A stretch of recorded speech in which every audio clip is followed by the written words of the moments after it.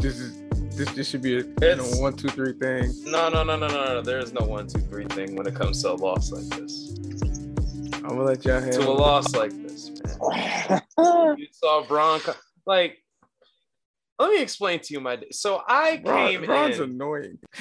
I came in this like I woke up this morning. I was in Syracuse doing like a camera event. They're doing an event for like Bron's college football coaches, and I was like, all right, cool.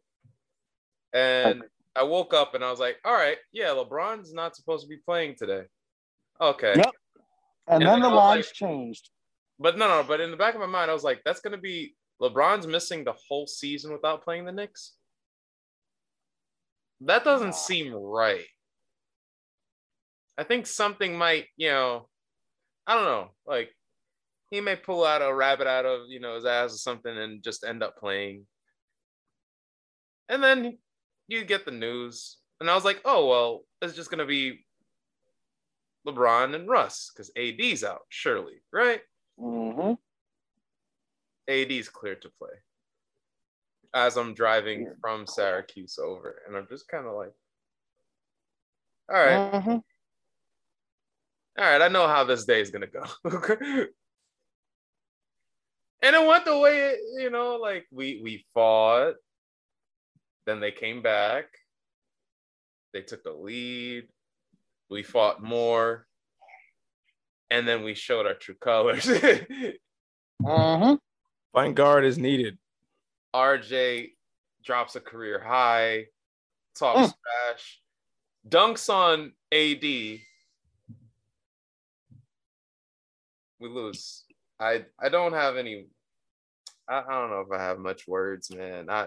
Where's Rob at? Rob need to AP because listen, man. Rob's the one who called for this. No, listen. All right. It's only right for a night like this. Okay. There's only so much Knicks fan TV. I can't open up Knicks fan TV because it'll be the same thing. It'll be the same. Like I gotta just kind of like. Randy, take it away, man. I got you, and apologize. I want to apologize for to y'all in advance, and to the future viewers here because I'm currently on the FDR coming back up. I should have 5G, but we'll see. We'll see how that goes. I'm just trying to get my verbiage in before Rob comes on. He's gonna be talking a hot minute, so I'm just trying to get my words in. Honestly, you should just handle this on your laptop. I was gonna say certain things, just bounce. No, go ahead, man. Hey, man. You know what? I'll tell you what. I'll hop on the laptop. That's how but I'll hop on the laptop. But Randy, real quick, your thoughts on the game? I will say this was their best half of the season, by far.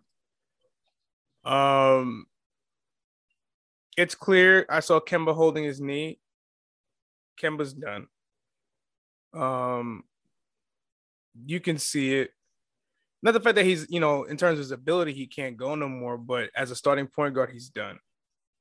And because we already have a backup and Derrick Rose is proven, you just let that thing go. And at some point, you're going to have to basically give Quick the keys to start and have Deuce McBride and or Reddish take that other spot. Because we need athleticism and quickness at the guard and the wing spot and fast. It sucks, man, and I feel for Kemba because he's such a talented player. He's a 4-time All-Star. He's a national champion with UConn. He went to the high school title game against my alma mater back in 2008. So he's had success from high school to the pros, and in college especially. For him to struggle like that sucked. It really, really did piss me off a little bit in terms of how the second half went, because you ran the starters a little too long. I mean, Archer played 49 minutes tonight. He didn't sleep. I can't say sleep. He didn't sit the second half. He played the third quarter and all of overtime. He played the last bit of the second quarter through overtime. Overtime is roughly 53 minutes. If you play all 48, RJ's had 5 minutes. And guess when he took that rest? In the first half. Yep. He did not sit in the second half. And he did not sit through overtime.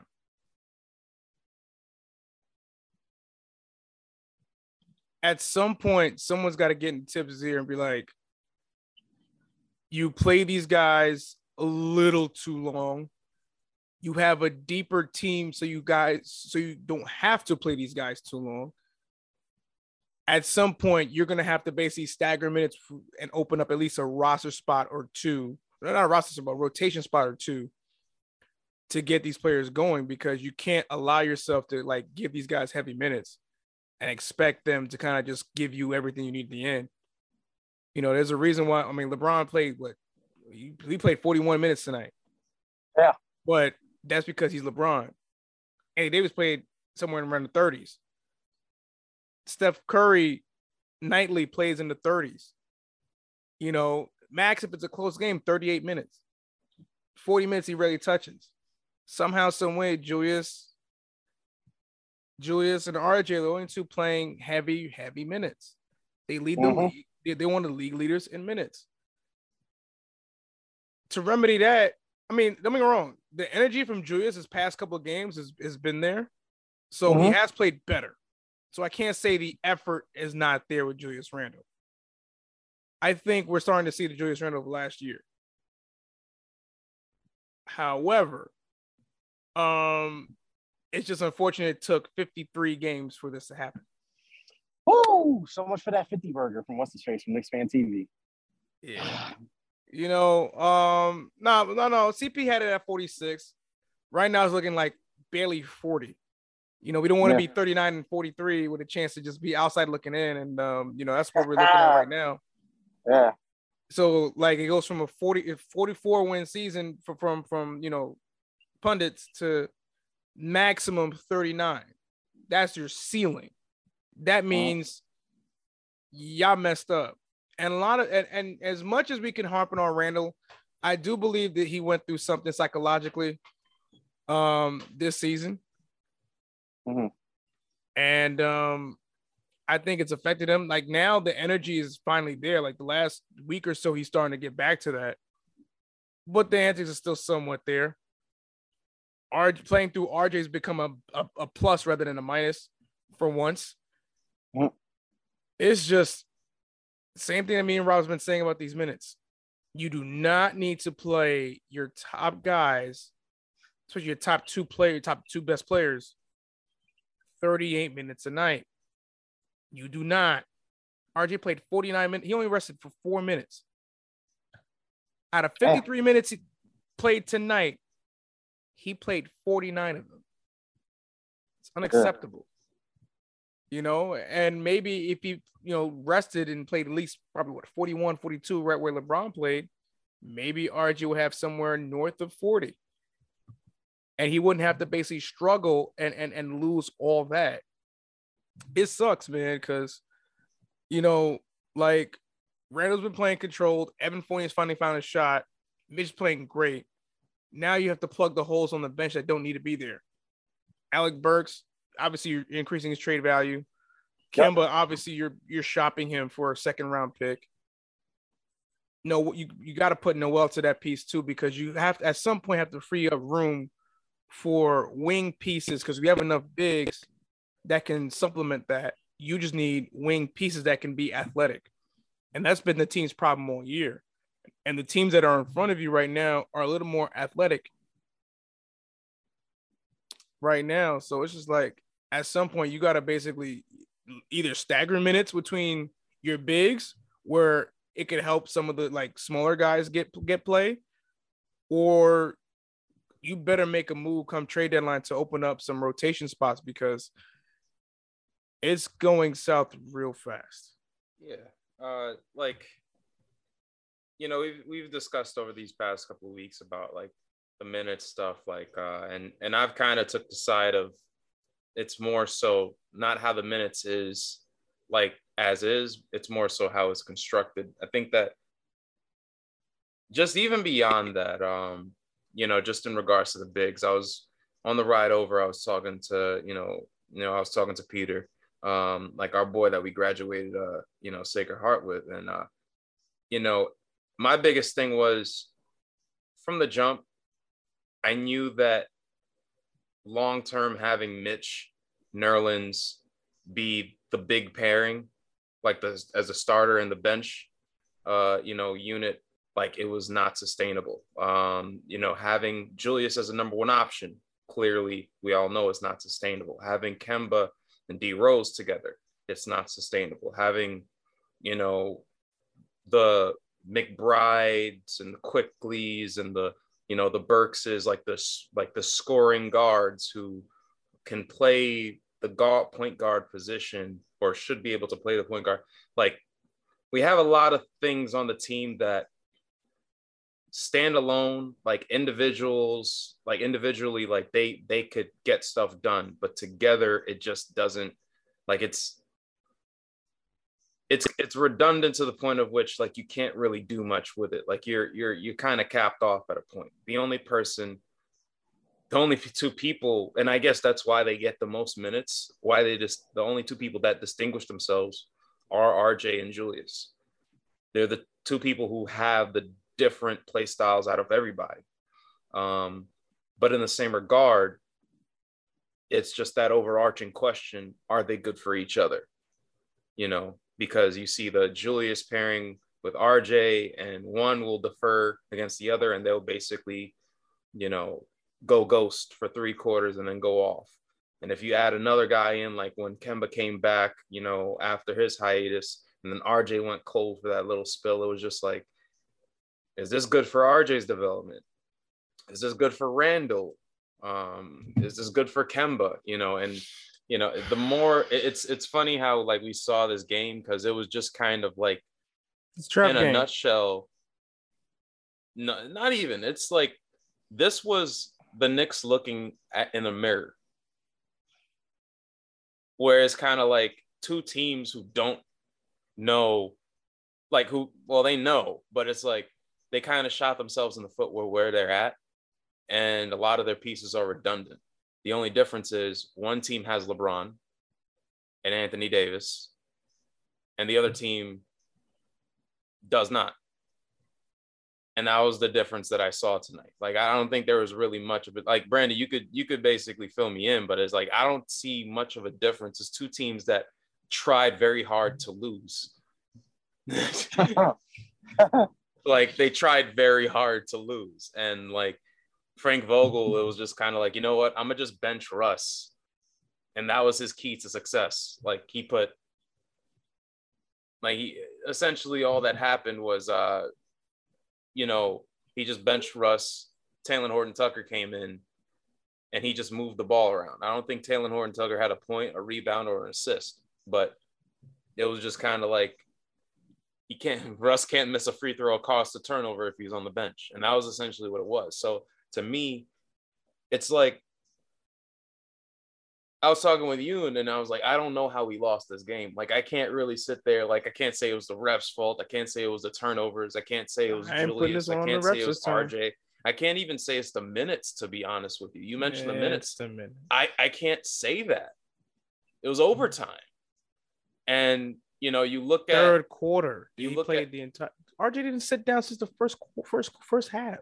He didn't sit down since the first half, but he was the only guy that was going. And to be honest, like, if you're not, we're all like, we get it. We all want to play Cam. I want to play Cam. But if you're not going to play Cam, who else are you going to play? And, I know that, like, I've been in the minority between you and Rob and Garces, but it's just like the minutes thing. It's not necessarily the minutes. It's how people are being used within them. Julius played a fantastic game. No. RJ played a fantastic game. It's how they use them. It's the pieces that are around them, and the ball, like how the ball is moved when it's like, you notice that in the third quarter when Rob was talking about they froze off RJ and then he got cold. Like, I'll tell you this much. If Rob comes on and he says, why did they sub him out when he was hot? What is your argument? What is your argument? Because that was he was also supposed to have more minutes. But that's also in the first half. No. But He was supposed to have more minutes. But listen, at the end of the day, it's just this team's not fit for each other. That's the number one, at least to me, this is the number one problem. It's not, to an extent, I don't even blame Tibbs for it because he didn't build the team. He just trusts who he trusts based off of how the team was constructed. And now you got Derrick Rose out. He's out to after All-Star break.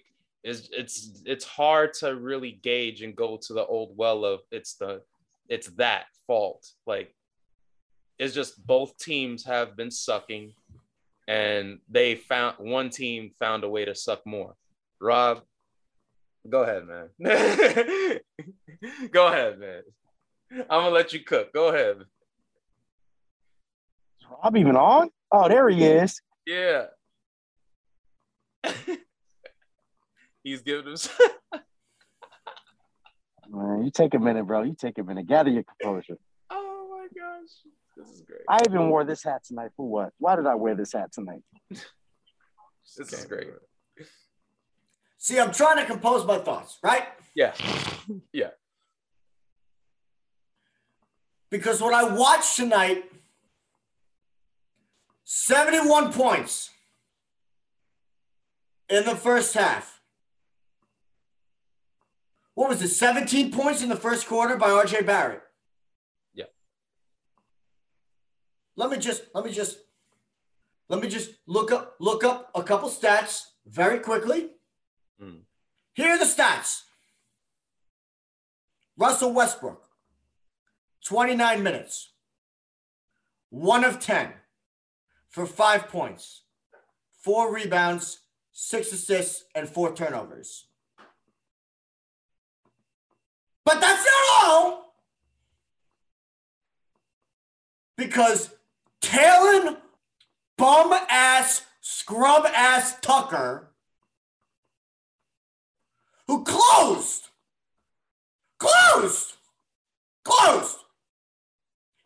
He couldn't crack the rotation of my Colgate IM team. Played 24 minutes, 1 of 6. What was our second half? What was our second half in overtime points? Let me quick maths. 44. 4 points. Really? In overtime. 44. In overtime. 44. 44. Outscored by Malik Monk 18-13 in the third quarter. 44. I'm sure I'm spiking. 44. 71 in the first half. 44 points in the second half. Why? Why? I'll tell you why. I'll tell you exactly why. Because after the first quarter, we stopped playing to RJ, who was 6 of 7 for 17 points. Why? They didn't want to win. We gave it to them. We handed it to them on a silver platter. Handed it to them. Handed it. No. I've never seen.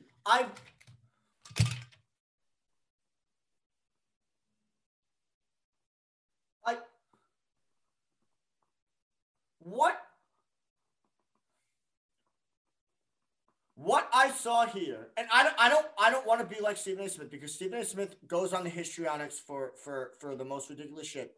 But what I just watched was an abdication of duty from every aspect. AD has missed more than half the season. LeBron has missed a third of the season. Westbrook has played the whole season. Melo didn't play tonight. They're what now? 26-28? They're 9th in the West? They'd have 12 wins in the East. What are we, 24-29 record? 24-29. We look like the 7-59 Bobcats. Someone talk me off the ledge. I know Brandon won't. Someone talk me off the ledge. I mean, this was the most winnable game between now and March. It's February 6th.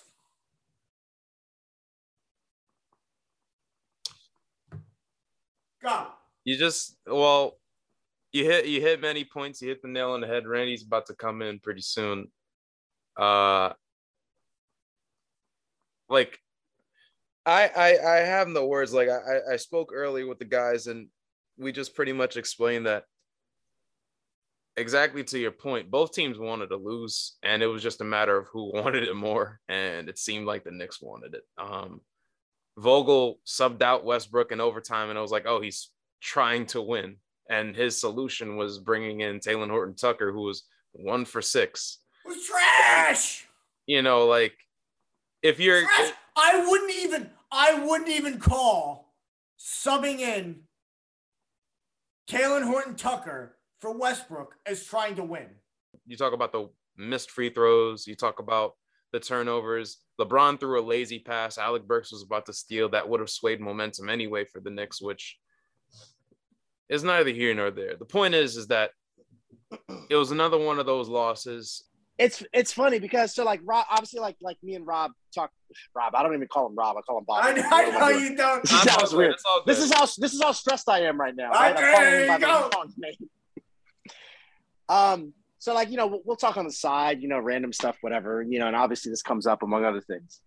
And just to keep it general, right? Because I think everything that's been said, everything that I'm going to say, we're all thinking the same thing at different levels, right? Whether I talk about the usage of RJ, whether I talk about Randall, whether I talk about the coach, like we're all at different levels with it, but it's all in the conversation now, right? So I was speaking to Bobby probably like maybe a month or even more ago where I did jump off the ledge. I was done. And all of this stuff that's bubbling up now, right, albeit at different levels, I've been mentioning already. And now it's just getting worse. And it's getting aggravating to be honest. So not to, I know the situation now definitely sucks. You know, I was again at a bar earlier watching this, things were right. You know, emotions were riding high at the end of the fourth and midway through that overtime period. Wow. You want to talk about a deflating experience, you know, especially in New York, you know, while this is happening. So let me turn the tables a little bit, right? Let's turn the tables. And this is how I'm going to maybe, you know, get people to not jump off the ledge here, which is ironic enough because, you know, again, I've already done it. Gentlemen, the trade deadline's coming up, right? And we're talking about a lot of different things here, right? A lot of emotions and stuff. So whether in part it's based on emotion or not, it sounds like a lot of parties here agree that tonight was a big game for a lot of reasons based on how the rest of the season schedule looks, based on what are we still trying to accomplish as a team? What's the answer to that? Look, what are some of the moves then that maybe we can make before this trade deadline, or are some of those moves going to happen now and some of those moves have to happen in the offseason? And what are we trying to accomplish for the rest of the season? I think let's try to answer that. Because to be honest with you, as someone that jumped off the ledge, I don't know the answer to that. Moves that you will realistically be able to make at the deadline is possibly trading Burks and most likely not being able to trade Kemba, more likely just having to cut Kemba. And everything else is going to have to be solved in the offseason. The problem is, if you don't move these people, we're going to get more shit like tonight because Tibbs is not going to change. And I love Tibbs. But you have to, at a certain point, I don't know if this is, and I'm going to be honest here. I don't know if this is a Tibbs problem, if it's a front office problem or what. But you have to reiterate or tell straight up Tibbs, frankly, this comes on the front office. You have to be like, if Tibbs is our guy You have to let him know for this year, no matter what happens, he's safe. Play certain other people, or just play who's hot, or play who's giving effort, or what.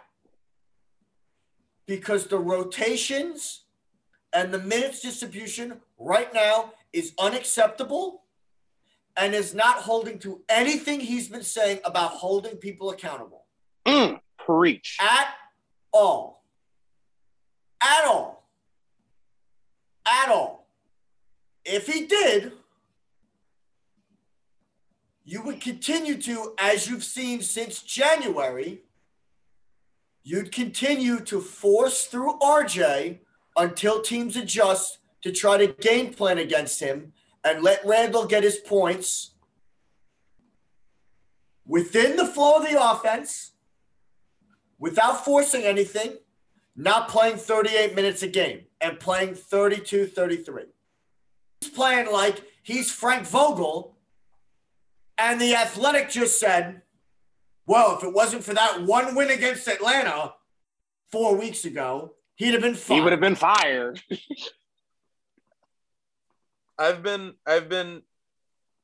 I'm usually like used to giving situations a lot of rope, especially in New York, right? You know, listen, you're usually level-headed. Yeah. I'm usually in between level-headed and flying off the edge. But I can't even excuse this. Like I don't know. Like there's no it's very hard to gauge, and like to your point, Brandon, like I don't know how to fix the team, because any which way you go, like let's say if we were to deal the Burks contract and we would whiff on dealing Noel, it's tough because one, I already gonna play the people we need to. Exactly. Well, yeah, I don't know if Noel is movable. 1, 2. Actually, sorry, he's not. The knee condition. Noel's not movable during the season. Right. Maybe in the offseason, just because it's technically an expired. Because I understand. Right. But during the season, the only movable contracts are Kemba, and that's more likely you're just gonna have to waive them, and Burks. Right. So, and if you want to sell low on Randall. But this is what I mean. Well, actually, hold on. That's where I may differ a little bit. So I think the decision of what we want to do at the trade deadline of do we want to make the playoffs or not? I like that honestly sounds like the thing to me. If we do want to make the playoffs, we probably keep Randall. Like as much as my bias and hate, you know what I mean? I'm just saying as an organization, I think that's what they do. Personally, and I don't think it's that crazy to say. I understand how Randall started the season or whatever, but he's still technically like an all-star type talent. He's still recognized as a guy that can be the third best guy on a championship team, maybe the second best guy in like a Buck situation, right? So like you got a Giannis, and then who's like a top 2-3 player in the league. I don't want to argue that. Trust me, that's not where I'm trying to go with this. But and then you have a guy like Chris Middleton, right? Like can Randall fill a Chris Middleton role in his own respect? Probably could. Maybe in a small market. I don't think in a big market. But to say he's not movable to where you take a loss on Randall, I don't know about that, because he's still young, has a favorable contract, and I think he still has that outlook in the league. But so to say like whether we deal Randall or not, I think sort of depends on, like, as an organization, Leon Rose, are you still trying to make the playoffs or not? Maybe there is some value in making the playoffs with a young team, right? Because you want to get young guys burned in the playoffs, even if you know you're going to be a first round exit. Because I saw the the rumors that like Kemba could be dealt back to Charlotte, which I've been actually calling for. I would like for him to go back home, do a backup thing, with LaMelo, have like a slight mentorship role and push for a playoff push there. It's a lesser market. He could rehab his knee, less, wear and tear. They're probably not going to want him to play all the minutes that the Knicks want him to play over here. Perfectly fine. We're trying to get back draft capital. My biggest thing is that ideally it would work, but for all the reasons that Rob just said, I don't see draft capital helping us anymore. It's kind of like similar to like the mid 2000s where we were kind of like, we have the talent to do stuff, but they're kind of all the same and they kind of could work, but they also know how to throw games and we almost make it, but then somehow we become 32 and 50. And that's what I'm just kind of smelling right now. Like, I think like, you know, I'm like, in my head, I'm like, in a nutshell, like RJ's like a Jamal Crawford, where he's just this young prime talent ready to take over the world, but he's with this cancerous Marbury at a point. And then like you have fucking Quentin Richardson and like Eddie Curry. Nate Robinson is basically quickly like, man, Q Rich flew though. I'm sorry. I'm just thinking about that old team. No, right but now. like, you know, quickly scored. Like he basically is Nate Robinson, where he'll like drop 21 game and then disappear for the next 5 because he's only getting 15 minutes of burn. You know, like Toppin's basically every other big from that era who just had a crazy jam. Like he's a David Lee. He's David Lee. Well, I'm gonna just give him David Lee because pick and rolls. Why not? And it's like, not by play style, but just by like the whole thing of like, these are young guys ready and primed for a chance. And the only time you can seemingly think of them having a chance is Rob fixes his remote is when they go on another team. And like, it's frustrating because like, and then we re-signed them for 3 years, 75 mil. Oh, sorry. No. It's even worse than that. They leave. And then the very next team, they make the finals for some reason. Yeah, the very next team utilizes them correctly. Like quickly goes to another team and they're like, oh, let's make you a spark plug combo guard off the bench, drop 15 and let's make the finals and get one. You mean not try to make you something you're not? That's crazy. Stop it. Yeah. Like, you know, I'm looking at all the, like, to be honest with you, like low key every now and then, like I'll be seeing on ESPN, I'll see like some shit like the Dallas Mavericks, right? And I'm like, man, our team sucked last year in terms of talent, but at least they knew their fucking roles and they actually fit their roles. Like Bullock was actually the guy that he was supposed to be. You know, he wasn't anything other besides that, you know? And you look at them on the other team, like they're still fighting in the Western Conference, but they're thriving. And I'm like, why is this every single time there's a Nate Robinson where he goes to the finals with the Celtics, there's a David Lee where he wins a championship, there's a Zebo where he goes grindhouse, there's a Jamal Crawford where he's a 3-time Sixth Man of the Year, the year after a Trevor Ariza, because we don't know how to develop anything. So and we couldn't develop film if we were given a dark room and chemicals. And that's pretty much the biggest thing as to why, like, every time, like, it's been beaten to death, the whole narrative of like talent acquisition. We need to build up these blocks so we could trade for a big piece. And it's like, it's not the fact that it's the only way, but it's like the way that we just whiff on these things or sit on these things. It's almost as if we kind of condition ourselves to make it the only way. Like, I look at this and the more and more I'm thinking about it, and I'm like, we have so much pieces that are the same level in terms of impact and talent. We might as well go get a disgruntled star, bring them on, and then just roll it. No. We already have a disgruntled star. We don't need no more disgruntled star. Don't call him a star. Don't call him a disgruntled star who we have a disgruntled one-time all-star. We don't need any more disgruntled stars. Like, but JJ, right. Yeah, I was gonna say to your point. So earlier, right? Like earlier when you started, one of the things that you said was with regards to like the obvious trade deadline scenarios, right? So you mentioned Kevin Brooks, for example. Even though because of my bias, I'm not gonna lie, I do like even in these conversations, I semi-seriously push like the Randall trade narrative because I really do want it to happen.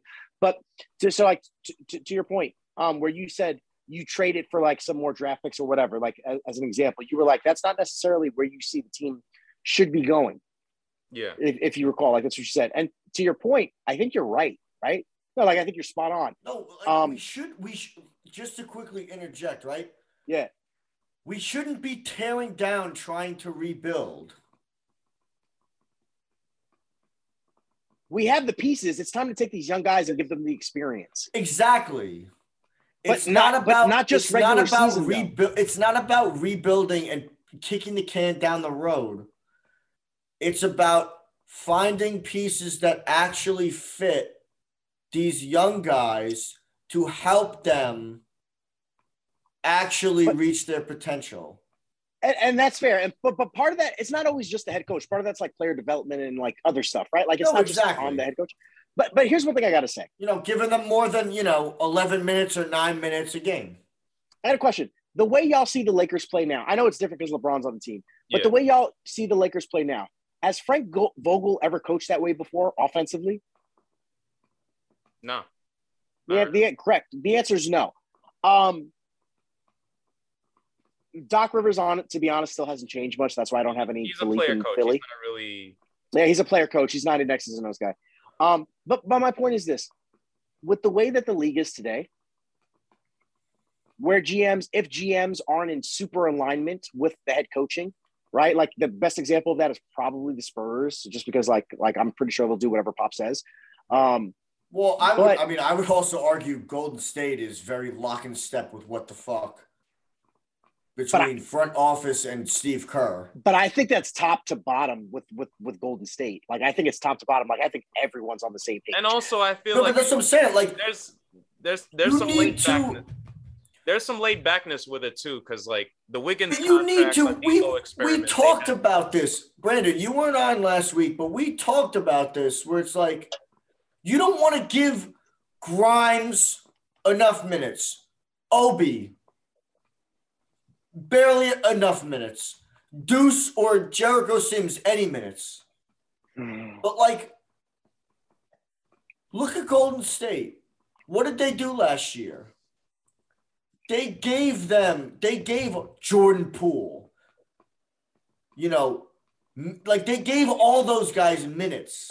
But that was like, so hold on. Yes. The answer is yes. They kind of forced because we're in the same boat that they were last year in terms of, no, just hear me out, right? In terms of last year, right? I get that they have Steph Curry. I get that they have an older, just hold on. I get that they have an older Draymond Green. Were they championship contenders last year? No. And why? Because there's no Klay Thompson. And they have a bunch of young people outside of Steph Curry and Draymond Green. They can only carry you so far. But what did they do? They gave them the experience of playing in close game situations, giving them more minutes, playing against other people. Tibbs isn't doing that. Because Tibbs the only one getting the actual experience is RJ. Which, while that's good, the problem is quickly. Obi, Grimes, Deuce, Jericho Sims are getting Cam Reddish. So we just traded we traded a protected first for him. I'm not even going to include Knox because out of the rotation, right? We traded a protected first for him. I can't wear this hat for the rest of the show. I'm sorry. No, you can't. Like, we have a bunch of guys. What it did to me.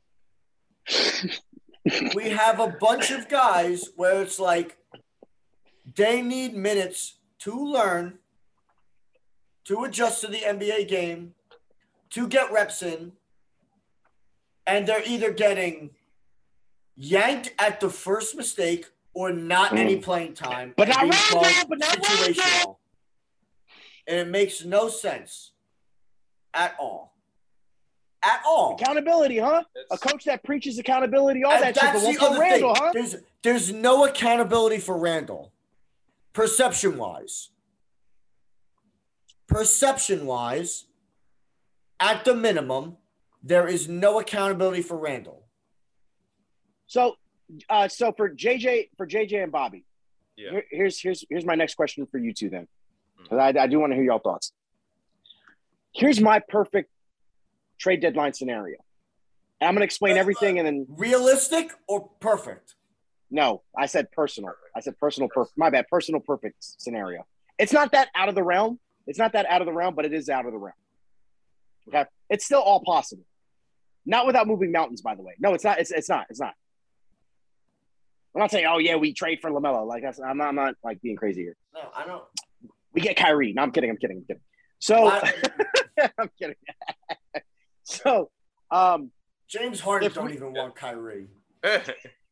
Jay, I feel like James Harden. Hey, you know what? On other that note, conversation. at least we're not as bad as the Brooklyn situation. Continue. We can. Wow, implosion. Yeah, we can but so my quick like trade deadline scenario is this: somehow we find a way to trade Burks for, what if it's a second round or cash considerations or something. Same thing with Fournier. Same thing with Evan Fournier. Even though to be fair, I have an affinity for Air France, but I obviously I noticed the detriment that he adds to the team, like in spots, and it's not a good fit for what we're trying to do. But I do love me some Air France. But again, I think Evan needs to go as well. Why? Because you want to make more room for Grimes in his minutes, but more importantly, Cam. I still want Grimes coming off the bench, and I would just start Cam, to be honest with you, to be straight up. Second thing I would say, Kemba just doesn't get minutes anymore. But here's the thing. I don't think we can trade Kemba. Maybe for a second round pick, you probably could. But because I still like Kemba's leadership. Like, for example, the way Derrick Rose had an impact on Quickly, if Kemba can have an impact on anyone else, whether if it's Deuce or whatever, and just be a positive locker room guy, he's been known through the league about that. I'm down with it. If he can stay and just be a positive locker room guy, I'm cool with it. Because I think we can all agree that's how he'd approach it. He's always approached it that way. He did say, "Yeah, I want to play," but ain't much you could do after the trade deadline, bro. So I still think he could have a positive impact there, and then let Deuce get his minutes. Not all of his minutes. What I'm saying is let Deuce finally get burned. Derrick Rose is probably going to get hurt again. Let's be real. I'm not trying to be a dick, but he's probably going to get hurt again. Kemba's going to have to play. That's my point. Kemba's going to have to play. Derrick Rose is going to get hurt. Kemba's going to get hurt. They're both going to have to play. Quickly's going to get more minutes at the point. What I'm saying is draw that back. Right? So Deuce finally gets some burn because this dude, I'm sorry, you don't have 32, 11, and 7 or whatever the hell in the G League that he's averaging, and you don't get burned. If you want to talk about whatever the math exists to go from G League to NBA, cut it in half or whatever, he should be getting minutes in the NBA, serious minutes. Tony Reali pushing up all the fucking points on the Deuce one. Yeah. Right. Nerlens Noel, again, I also agree it's impossible to trade his contract away. It's terrible because I would love to. You can't trade. You can't, with his knee problems during the season, you're not going to be able to move him before the offseason at best. Right. So I don't have a solution. So here's my answer. My answer is I don't have a solution for Jericho Simmons besides just continue to get burned in the G League and do your thing and then learn more little basketball stuff. Because his IQ isn't perfect. I know, yes, getting burned in the NBA, but just look, burn in the G League. Talent's better there historically, year over year. Just learn there. I don't have a solution for him. But I did provide a solution for Deuce more minutes, Cam more minutes, a perfect situation somehow where Randall's traded away. I don't even care if it's our first round pick and whatever the hell else, even if it's a low end first round pick. I mean, no, we're getting gypped, to be honest. If we get a lower end first round pick, that's my bias talking. I'll be honest. That is my bias talking. But the point is to something equitable or whatever to where Obi can just honestly take those minutes. I'm done. Because RJ, he's going to start, right? You need these guys to be able to play at a fast pace. So if Quickly starts, RJ starts, and it's Obi, and Mitch, who's in better shape now, right? Because he's still strong, but he lost some of that weight because he realized he didn't need all of it. You have a team that Cam. Mitch the last month, right? So now, guess what? Now you have a team that can run, even off the bench that can run, and they're getting back in transition on defense, and they know that everyone's being held accountable. None of this special Randall shit. Everyone's being held accountable. Maybe Taj doesn't, but who cares? Yeah. But we love these Taj. Taj is from Brooklyn. Taj is from Brooklyn, right? He's not a trader. He's a born and bred Knicks fan, so he's fine. Yeah. Right. So that's all I have to say. So that's my perfect world trade deadline. I know. Beyond. So i.e. my questions, obviously, you, JJ and Rob here. Yeah, JJ. No, JJ, you go because he's like, JJ, you go, but. Yeah, no, JJ, you go. So I've been thinking about this. I've been thinking about this all year, honest. Well, actually, even longer than that, because there's certain things that I mentioned earlier that I didn't like beyond even last year. I knew it was good, but it's not sustainable. One thing I mentioned to you earlier is the fact that we have two centers who essentially do the same thing. You did mention that going back to last year. Yes. I want to find a way, if it's a trade, in a perfect world, I want to find a potential suitor for Noel. And since it's a perfect world, I still do think it is still sort of realistic because there's a lot of teams out there with terrible contracts. I'm calling Washington. I'm calling San Antonio. I'm calling all these different places with like the expiring deals or old deals with old players or young players who are getting over the hill money. I don't care if it's screw it. Like I'm at the point with the Knicks where I'm like, I will take the terrible Davis Bertans contract. Yes. No. Hear me out. I'm not saying that is in my perfect world, but I'm saying like if it has to come to that point, ultimately speaking, I would want in a perfect world, Mitch be a big for our team, starting big. How many minutes? Random question. How many minutes do you want him playing in a night? Like perfect health. He's finally back in shape. I think he's perfectly fine. 25 to 30. This is perfect. He's not. I don't think he's the way his play style is, especially in this day and age. He's built for anything more than that. No, I'm with you. Based off what the matchup is, 25 to 30 minutes. Yeah, because like he's especially like you look at a guy like DeAndre Jordan, right? Like his type. It was starting to like decline over the years in like the early 2010s where he was only playing 30 minutes. That's what he was capped off at. And then in the playoffs, it became lesser because missed free throws. And you saw how the Clippers imploded with him in the lineup. Yeah, but you see Mitch's IG, bro. He could dribble. No, I'm playing. No. Point Mitch, man. Point Mitch, you know what I mean? But no. We're definitely at least one full contract away from the DeAndre Jordan cliff. Yeah, so I would I'm okay with Knicks fan TVing it, locking him up, but I want a player who's gonna back him up, who I know is not like him, who I know is more durable, who's a reliable piece, who if he's injured he could be a plug him and play. I mentioned Washington. Taj. No, I'm playing. No, but I mentioned something. I'm gonna guess, right? Who has a slightly different skill set? Yeah. Because Jericho Sims has the Mitch skill set. Yeah. To a lesser degree. I don't mind keeping Jericho Sims if we are to deal Noel. And I think exactly. Like the best center, I think in this case, I don't know if it's this year or next year we can get him. Because I would love his temperament. Based off the team, I hate playing against him because of his mentality, but on this team, he makes sense. Give me a Montrezl Harrell. Find me a way to get me a big who's a dog. Because, like, it's one thing.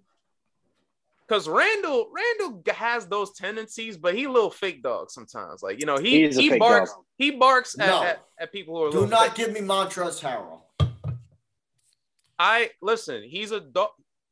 The Knicks need energy in the back line. They need somebody like I don't care. Like at this point, we already the problem is because this is why I disagree with Montrezl Harrell. I agree with your point about who we're looking for. I just don't think that Montrezl Harrell is that person that you're describing.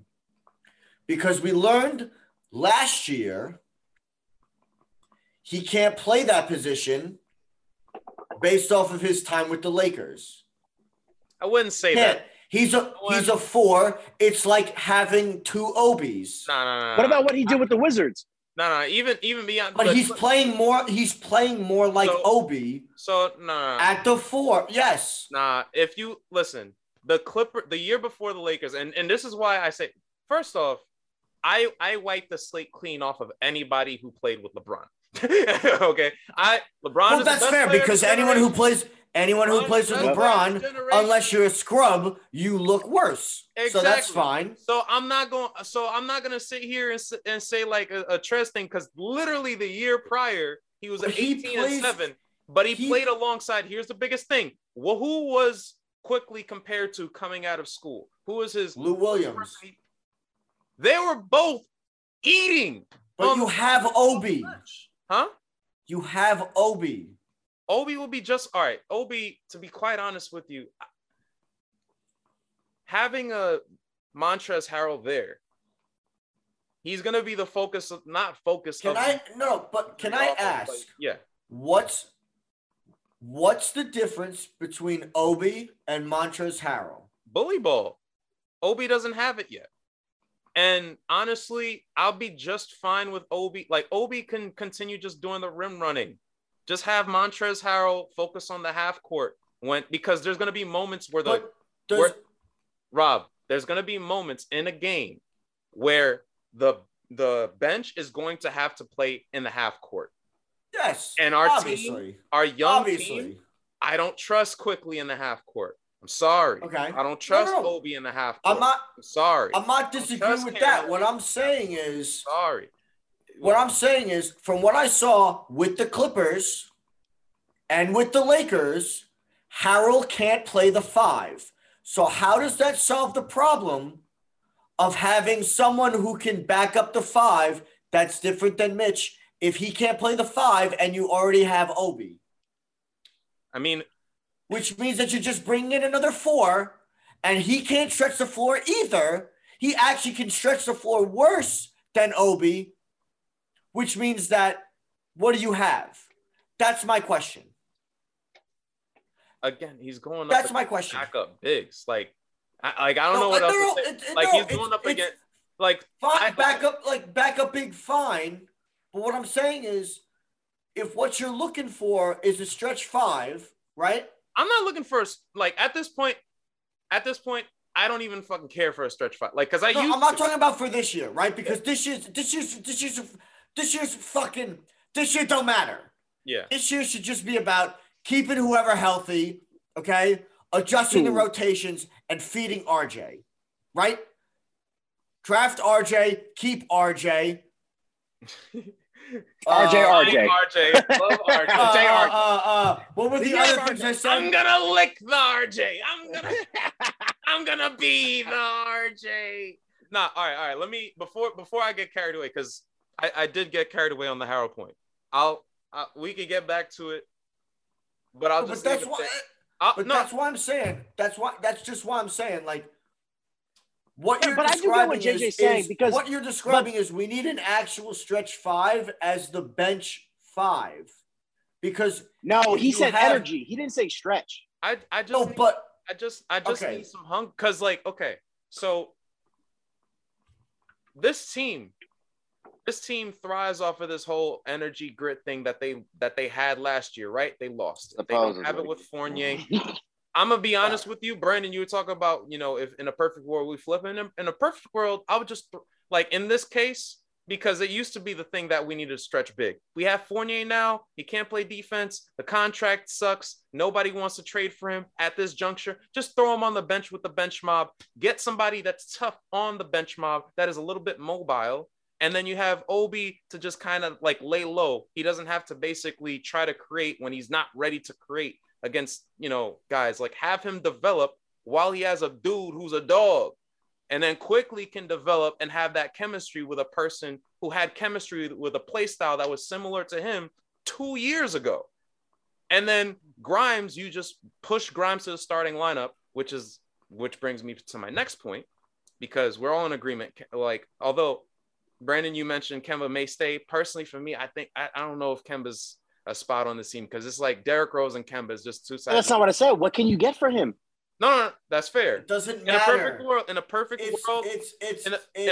world, I keep Rose. In a perfect world, I keep Rose. But for the most part, I find a way. If Tibbs wants to, because Tibbs has proven us two things, especially with the Burks experiment, right? You have to force his hand. You're either a superstar point guard, or you're a two-way who can play make sometimes. Or your Burks that has a -20 in the starting rotation. No. Exactly. To me, it's different. To me, it's you have to force Tibbs's hand to stop playing some of these people, okay? And stop playing through some of these people. No, so let me cook. I grant you the answer. Exactly. Who did we play through in the first quarter? And who did we play through quarters 2 through 4? First quarter, we played through RJ. quarters 2 through 4, we played through Kemba and Randall. And what the fuck happened? So why not I grant you this big, although albeit is a very big lineup, it's your lineup since he wants to play a 6'6" Alec Burks at the 1. Why not just put RJ at the point? We talked about it a little bit in his rookie year. Let me see a lineup of RJ, Grimes, hopefully Cam Reddish eventually when he gets acclimated. You could have Randall and you could have Mitch. And the rationale behind that is that you have Cam and RJ who could somewhat get their own shots. Cam, when he is motivated, can basically be RJ from the right side. RJ has already proven that with enough motor, he can run the offense. He is with the ball in his hands enough, he has proven that he will feed Mitch. And Julius just could lay low. I have no problem with having like Grimes. Honestly, I have no problems starting Grimes and playing through. If Grimes is going to do the Burks thing, where you're going to play through, RJ, and then the minute he's hot, then take the ball out of his hands and then just play through Julius, or just play through Julius from the get-go. If that's all you're going to fucking do, I have no problem starting Grimes at all. Yeah, at all. And letting Burks go back to the role that he was better at and more comfortable at off the bench at all. No problem. In this also no problem. In this scenario, and I'm not even wrapping Burks is gone in your scenario, right? Yeah, in that scenario, I traded Burks to Philadelphia 76ers. But I'm just saying. I'm playing. Even whether he's traded or not, right? I have no problem if the starting lineup is Grimes, RJ, Mitch, Julius, and whoever the fuck is still left on this team. If he wants it to be Burks, if he wants it to be Rose, if he wants it to be Fournier, I don't care. You know what I'm tired? No, let me not say it on that. But I'm fine with that. Because all right, I'll say. You know what I'm tired of? I'm tired of seeing Knicks games on nationally televised TV. Yes. And ESPN, TNT. Well, that's the first thing. Because we're embarrassing. The second thing is when we are on national TV, I got to hear Doris Burke or whatever the hell as they pan to Julius's kid, his son, and and there's his son. He's so cute. We suck. Your father is an embarrassment with regards to these turnovers. So, therefore, do I hate his son? Of course I don't hate his son. That's not what I'm saying. What I'm saying is I feel it's embarrassing for this child to be on national TV as his father is being ripped through these New York tabloids. Is that really fair? Someone – hold on. As someone who has produced – just trying to bring these hot takes. Hold on. As someone who has produced multiple games – now, granted, they are Sacred Heart basketball games, both men's and women's, as well as Sacred Heart football games. That's on the producer for being like, let's come back from break with Julius's son, not reading the room. That's on them. That's he not hasn't on read for 20 games? Hold. That's not on Doris Burke because good. Now, it could be, but most likely not because good control rooms operate. And I'm giving you inside knowledge here. Good. See, this is podcast information right here. Yeah. I like this. Good control rooms operate not from an ass backwards position where your on-air talent is back producing. That's on your producer. So I will once again reiterate, as I have applied 3 times for ESPN jobs to have my resume thrown out in the trash. So y'all are on notice for when I go straight Ari Gold, Terminator style, through your Bristol hallways with a goddamn fucking paintball gun and shoot everyone I'm going to fire. Your producers are trash. And I could produce circles around them. You're welcome. This is all said as I have like a job interview with MSG. None of this is gonna. Robin, pan back to Julius' son. Yeah. This is not. Viewer discretion. Yeah, no. They might as well have tonight after RJ hit the game tying 3, said, coming back from break, hey, yo, we haven't rolled in upcoming schedules. Throw those in there. Break up the momentum. Oh, that is petty. Might as well have done some stupid shit like that. That's an inside. That's an inside, Brandon. That's on the Brandon. This producer, you don't get it because you don't work. You don't work in this industry. So I will say, Brandon, it is a thing. So unless if Doris Burke, like in the middle of the interview, as she's in the middle of the break, she's speaking to the IFB, like, guys, I haven't talked about Caden Randall yet. Yeah, no, let's bring him in. Find a picture. See him on the side. That's called back producing. Exactly. Like good producers like myself say, yeah, sure, we'll work on it, and then we don't, and we actually concentrate on what's going to actually be a good broadcast. Run that replay of RJ's 3. You know what I'm saying? Run that replay of his. You know? But all right, so real quick, because you did ask the question. Brandon. What do you think of the lineup? Because I put the RJ, Cam, Cam, Quinnen, Julius, Mitch. Like, what do you think of that lineup? And then you have off the bench. Ideally, it was what Montrez. You have Quick, Rose. Montrez type. To be fair, you did say Montrez type. You did say that. Type. Rose, Quick, Obi, and whoever. Honestly. Fournier. But Fournier. So in your scenario, Randall was still there, right? Randall's still there. Fournier is still. Hate it. Okay, no, I'm kidding. No. All jokes aside, because like at least I'll admit when I'm biased. I will admit it, and I'll explain why. Bad for his kid, bro. All right, so I'm throwing cheap shots here. So poor Kyden's like 6. He's catching fucking strays. You're right. I know. Jesus okay. Christ. Okay. He's got a social media. He's got a thick skin. Don't worry. To be real. So yeah, he's no Kevin Durant. I'll give him no one. Yeah, Kyden's got a thicker skin than Julius. Look, man, I bet Kyden would meet with the media. Yeah, but I don't think anyone is going to be like Kevin Durant on social media, like sports ever. Maybe. Anyway, that's probably a conversation for another day. But what do I think of that lineup? I'll be honest. From a Tibbs perspective, I like it, right? Because it's right in line with what he's about. 2, besides being with a Tibbs perspective, let's talk about from an functionality perspective. I actually think it works pretty well because let's not be caught up in, oh my God, but they're too tall for the point guard position, blah, blah. Bro, Lonzo's 6'6". Yeah. He's got better handles and stuff like that. Magic Johnson was 6'9". And Magic Johnson was 6'9". Obviously, they're not those dudes. I'm not going to bring up Ben Simmons because he fucking sucks and is a pussy. We're not. But can Ben Simmons dribble like either of those dudes I just mentioned? No. Does he have the IQ for the point guard position? Can pass? Yes. So does that mean maybe RJ can and blah, blah, blah? He's shown spurts of it. Of course he has. Cam Reddish maybe less so, but we know he's still an athletic wing that can do a little bit of everything. And he needs time to develop and show us what he really can do. Cool. All right. Bet.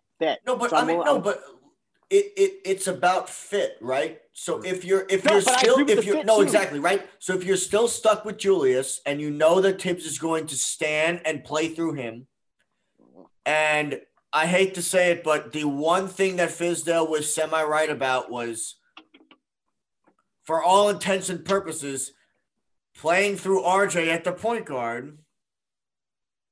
It's like when we tried to run Iman Shumpert at the point. Yeah. Like that's what I'm afraid of. I know. But wait, I want to be clear. Right, you're taking it. Again, Iman Shumpert is not the player that RJ is. That's not what I'm saying. All I'm saying is simply when you take a 2-guard and it's like, okay, yeah, you're gonna run the point now because we're trying to go defense RJ can and stuff actually like run that. The point. Yeah, RJ can actually create for himself and other people. Right. So I actually liken it. I hate throwing out names like this because it's like D Wade, right, in Miami. Thank you. Yes. That's exactly right. Or even Jimmy Butler with no Shaq. With no Rose in Chicago or all the fucking bums in Minnesota. Yeah. The only problem is Jimmy Butler's Jimmy Butler still has a better IQ, still technically better defensively. No, but I'm saying like they would run through Jimmy. Like Jimmy Butler would be the one who would create for those teams. I know. The only thing I still wonder about is like Jimmy Butler, like we all know is a smart dude and stuff, and like he's not a leader, but he's like semi a leader. You know, like he'll still talk and be like, "Yo, you got to X, Y, and RJ's 21 and talking to the fucking New York media, and Julius Randle's hiding. So I know. So right. I hope that's the case where he can talk to them. The last thing I was gonna say is Jimmy Butler has a mid range game like some others. RJ has a non-existent off the dribble mid range game. So if he wants to like really be Jimmy Butler like fully to be able to do it like that, because he's got to finish his mid range off the dribble game. I got to retort to that. Yeah. That comes with the ball in his hands. Everyone that you've mentioned, Rob has mentioned Jimmy Butler. He's mentioned Ben Simmons. No, I'm playing. I mentioned. I compared him. No. D Wade and Ben Simmons. Jesus Christ. Jimmy Butler. D Wade and Jimmy Butler. I even going as far as I threw out DeMar DeRozan when he came out, and the biggest thing was because both. They have different games. The way that the way they drive, at least. DeRozan's mid-range game is like Kobe light. But DeRozan was also in a better system. I know. And that's basically all that it is. Like you have to instill the confidence. With RJ, we've kind of, we talked about the player development being trash. I mean, every time he gets confidence, like 17 points in the first quarter, 6 of 7 from the field, we go, fuck you. Yeah, and Julius mode, and we put him into the corner and just have him do open corner threes, which is not his game. He's had to learn how to be his game, like regulators. So, if he has the ball in his hands, if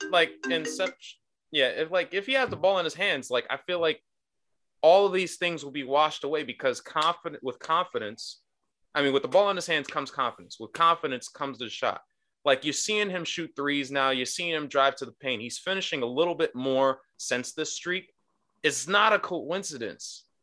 It's not like none of those things are coincidence. So it forces him to be better as the ball is in his hands.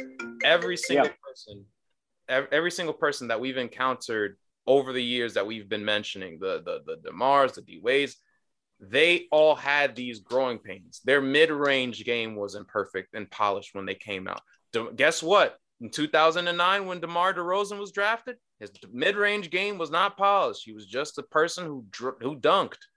Like he was just in the dunk contest for a couple of years. And then Paul George took his crown like years later with Indy. Like that's what it was. But the Raptors were trash. And they rolled out the ball and they said, you're playing with Andrea Bargnani. Here. Yeah. They were like, you're playing with fucking 14 points per game. I'm a dunk. I remember using him 2K. I actually do remember. He was actually nice. He was pretty nice in 2K. But like, he was. but like, yeah, like DeMar, he built his game and he built it with confidence. So I feel like having that basically forces RJ to build his confidence and develop that mid-range shot. 2, it essentially puts Quentin Grimes in that role, which is tailor-made for him in a Tibbs role, like the starting 2 guard position, the Ronnie Brewer, the all of these different. He's what he wished Ronnie Brewer 3-and-D. No, but like he's those play age, styles, you know what I mean? Like he's right. That play style that played along with D Rose back in Chicago, like that thrived and won the 62 games and competed against the prime LeBron and the Heat and the Heatles. Like that's what Tibbs wants in a guy, Like to me, he's Courtney Lee on steroids. You know what I mean? Like rookie year Courtney Lee when he was with the Magic. So like for me, that's perfect. Certainly finished better than Courtney Lee, but exactly. Yeah. So no, I get it. You pair him with a guy like RJ. Julius, you want the ball in your hands like 30% of the time. All right, fuck it. But RJ gets another 30. And then I'd say a little less than 30, but okay. But being realistic with Tibbs. Yeah. And then, hey, Cam, everyone's like, oh, you can cut, but if RJ doesn't have it and he's struggling with a shot, he's not confident with a shot, because RJ has those moments. Julius has those moments where he's passive and he just settles. Fuck it, Cam, go off and sneak over and do like the up and under layup you did with the Knicks. Or, Mitch, just gobble every rebound and dunk. Because ultimately speaking, it seems like what Tibbs value, like Tibbs, in theory, he values the defense, the two-way. You're not going to get any better two-way than RJ at this point on your team, because Alec Burks is sometimes it's either one or the other that shows up every day. So you might as well just force that hand. And if you're not going to get that point guard, that playmaking point guard that you sought after since God knows when, Marbury, who's even then is just like 20-8, but like empty stats. But that was your last point guard, So if you're not going to get that, you might as well go with a person who actually needs the ball in his hands, and that's RJ. So that's pretty much my rationale. And you have D Rose to get the leadership. He can still be with Quickly. You have Fournier basically like there to like space and go off for like 20 or go off for 0, and he could be in the Burks position that we have him in right now, where he could go off some days and get 30 minutes, and then he could not and have 15. Like I don't think it's that deep. But I know that there's politics in the way, and with the contracts, and it's a tough thing. It's a tough sell. But in a perfect world, that's what I would want for the team. Yeah, Rob, I kind of went on the tangent there. What do you think? What is your perfect world? No, I mean, to me, it's all about. Are you talking about like the rest of the season, or like off season going forward? That's too.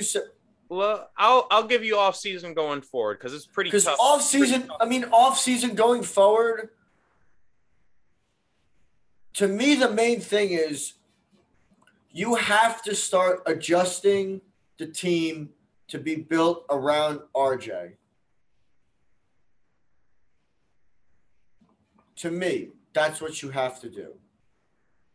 And so some of the stuff that you've put out there about if you're going to have, Grimes either start or at least get more minutes, all for, right?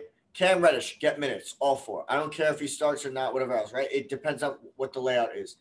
Me, I want Rose to stay, but I want Rose running the second unit. Yeah. Right? Obi will obviously depend on Julius. Julius depends on his attitude. No, it doesn't. It depends on Tibbs. That's where I disagree. That's No. That decision has to be out of Tibbs's hands. That has to be on the front office. The front office has to sit down with him and be like, hey, the fuck's your attitude going to be? Are you going to act like a bitch? Or are you going to be a New Yorker? If you're going to be a New Yorker, a.k.a. 2020, 2021 Julius,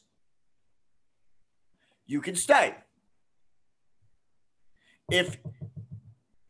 Essentially, if you can make it here, you can make it anywhere. You could make it here in 2020, 2021. Couldn't make it here with all the fans back and all the expectations.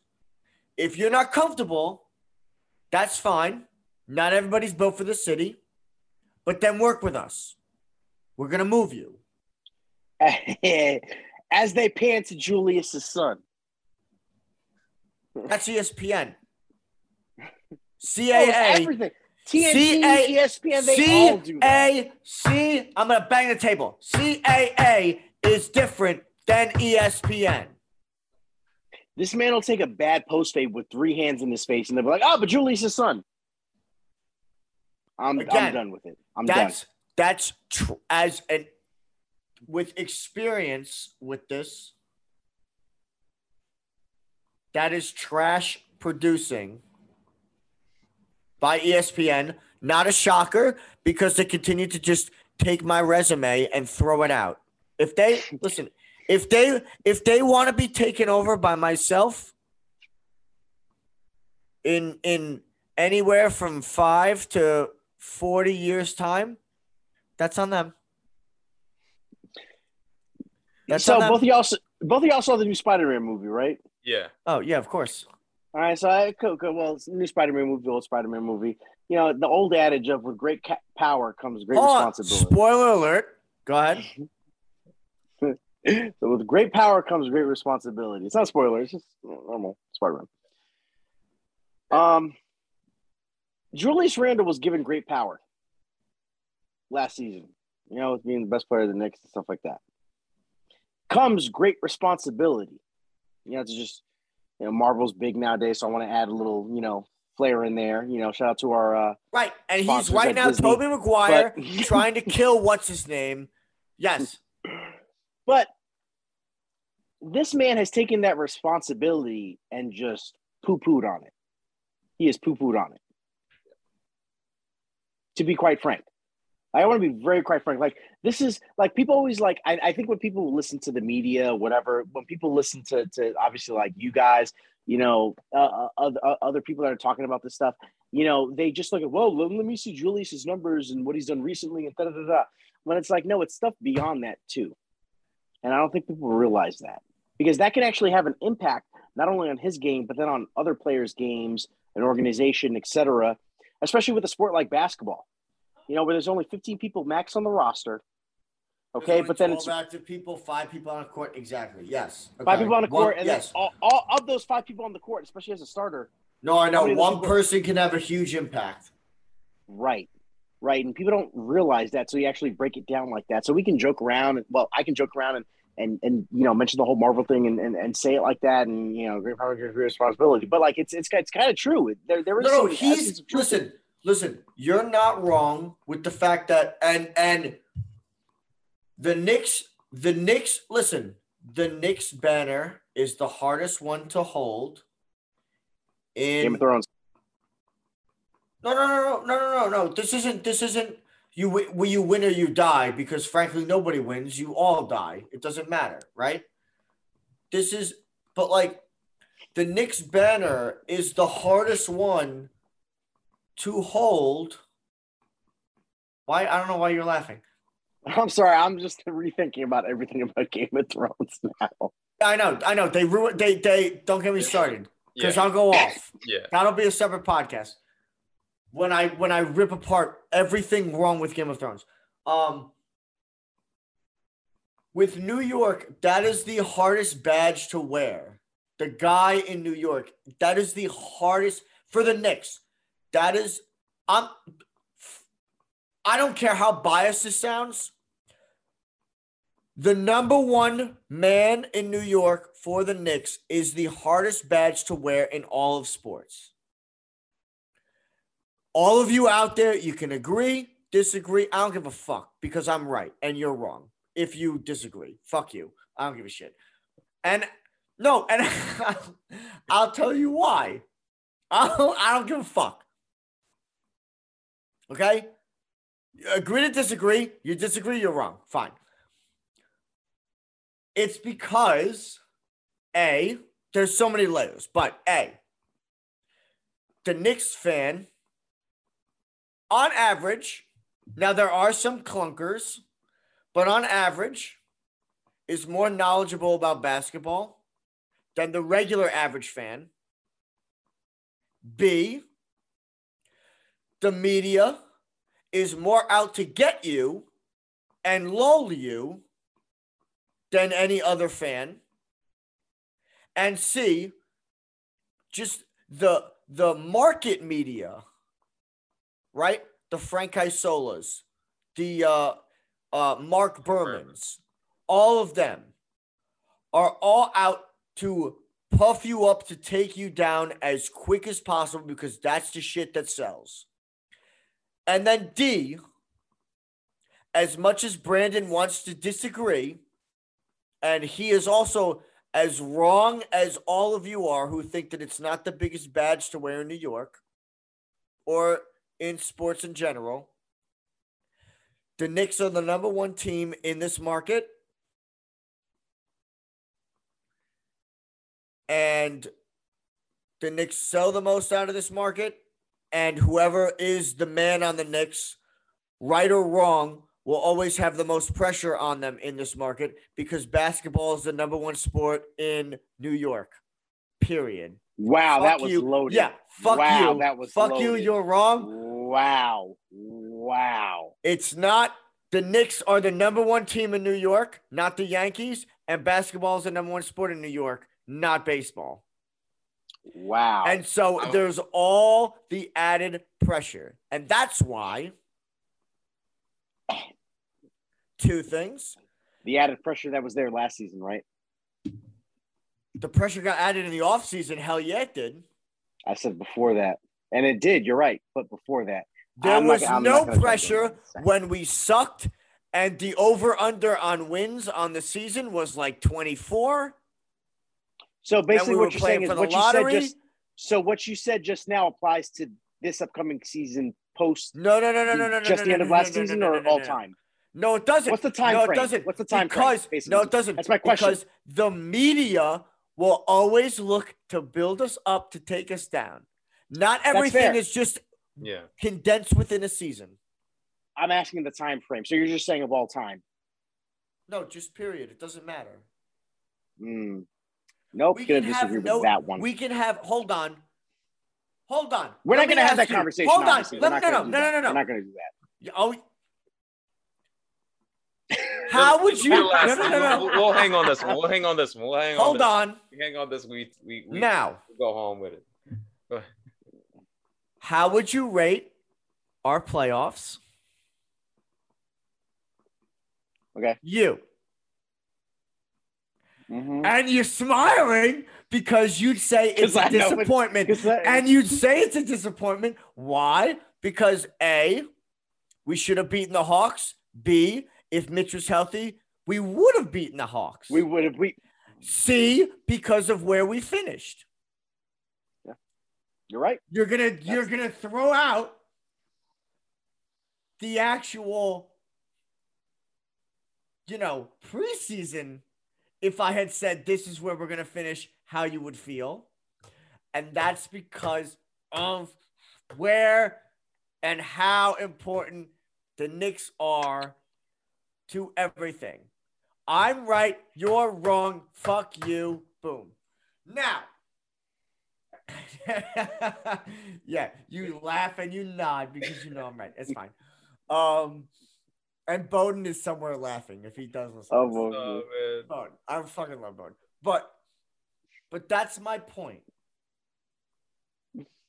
There's either the pressure from the expectations, the pressure from the desire, or the pressure from any excuse to build you up to tear you down. You can't win. Anything short, and it's just horrible, right? But anything short of a championship, somehow, right or wrong, right? Realistic or not, and by realistic or not, essentially, I mean for at least the last 20 years, not. That's the expectation. And that's why it's the hardest to have to carry. And if Julius is not going to be able to carry it, can't, or his son doesn't want to, whatever, then you have to, in the offseason, look to move him. Because at least RJ seems like he wants to carry it. Way to bring that full circle. Listen, if he turns into Melo, where he wanted to carry it and got sabotaged and couldn't carry it, or sabotage / couldn't carry it, it is what it is. Yeah, I'll go with the first part. But JJ, I saved my response for after the season. I got you with that. I mean, honestly, I'll say this much on the whole front of the Randall thing. The only thing that I want from him is to not sabotage RJ from the standpoint of I don't that's not on him. That's on Tibbs. No. But it's not. It is on Tibbs to an extent, but it's just a mentality aspect. I talked about this a little earlier in past episodes where it's like lack of effort. years of losing, or or months of losing, or a season of losing, and seeing the leadership that you're under. Eventually, you take after that mentality. And I know he's a strong mentality. Yeah, I know yes. RJ is his own individual, but at a certain point, you take umbrage to like not having the role, and you take you basically usurp the mentality of your leader, which is Julius Randle. We've seen it a lot of times. I agree. Where, there's always that risk. Yes. So there's a huge risk in hoarding that leadership attribute from RJ. And that's my biggest fear, that that persists. And then when the time comes that RJ eventually is able to get that, he essentially I wouldn't say turns into another Julius, but he has the growing pains, unlearning everything he knew from that time with Julius at that point in time. Guys, it's gone a little late.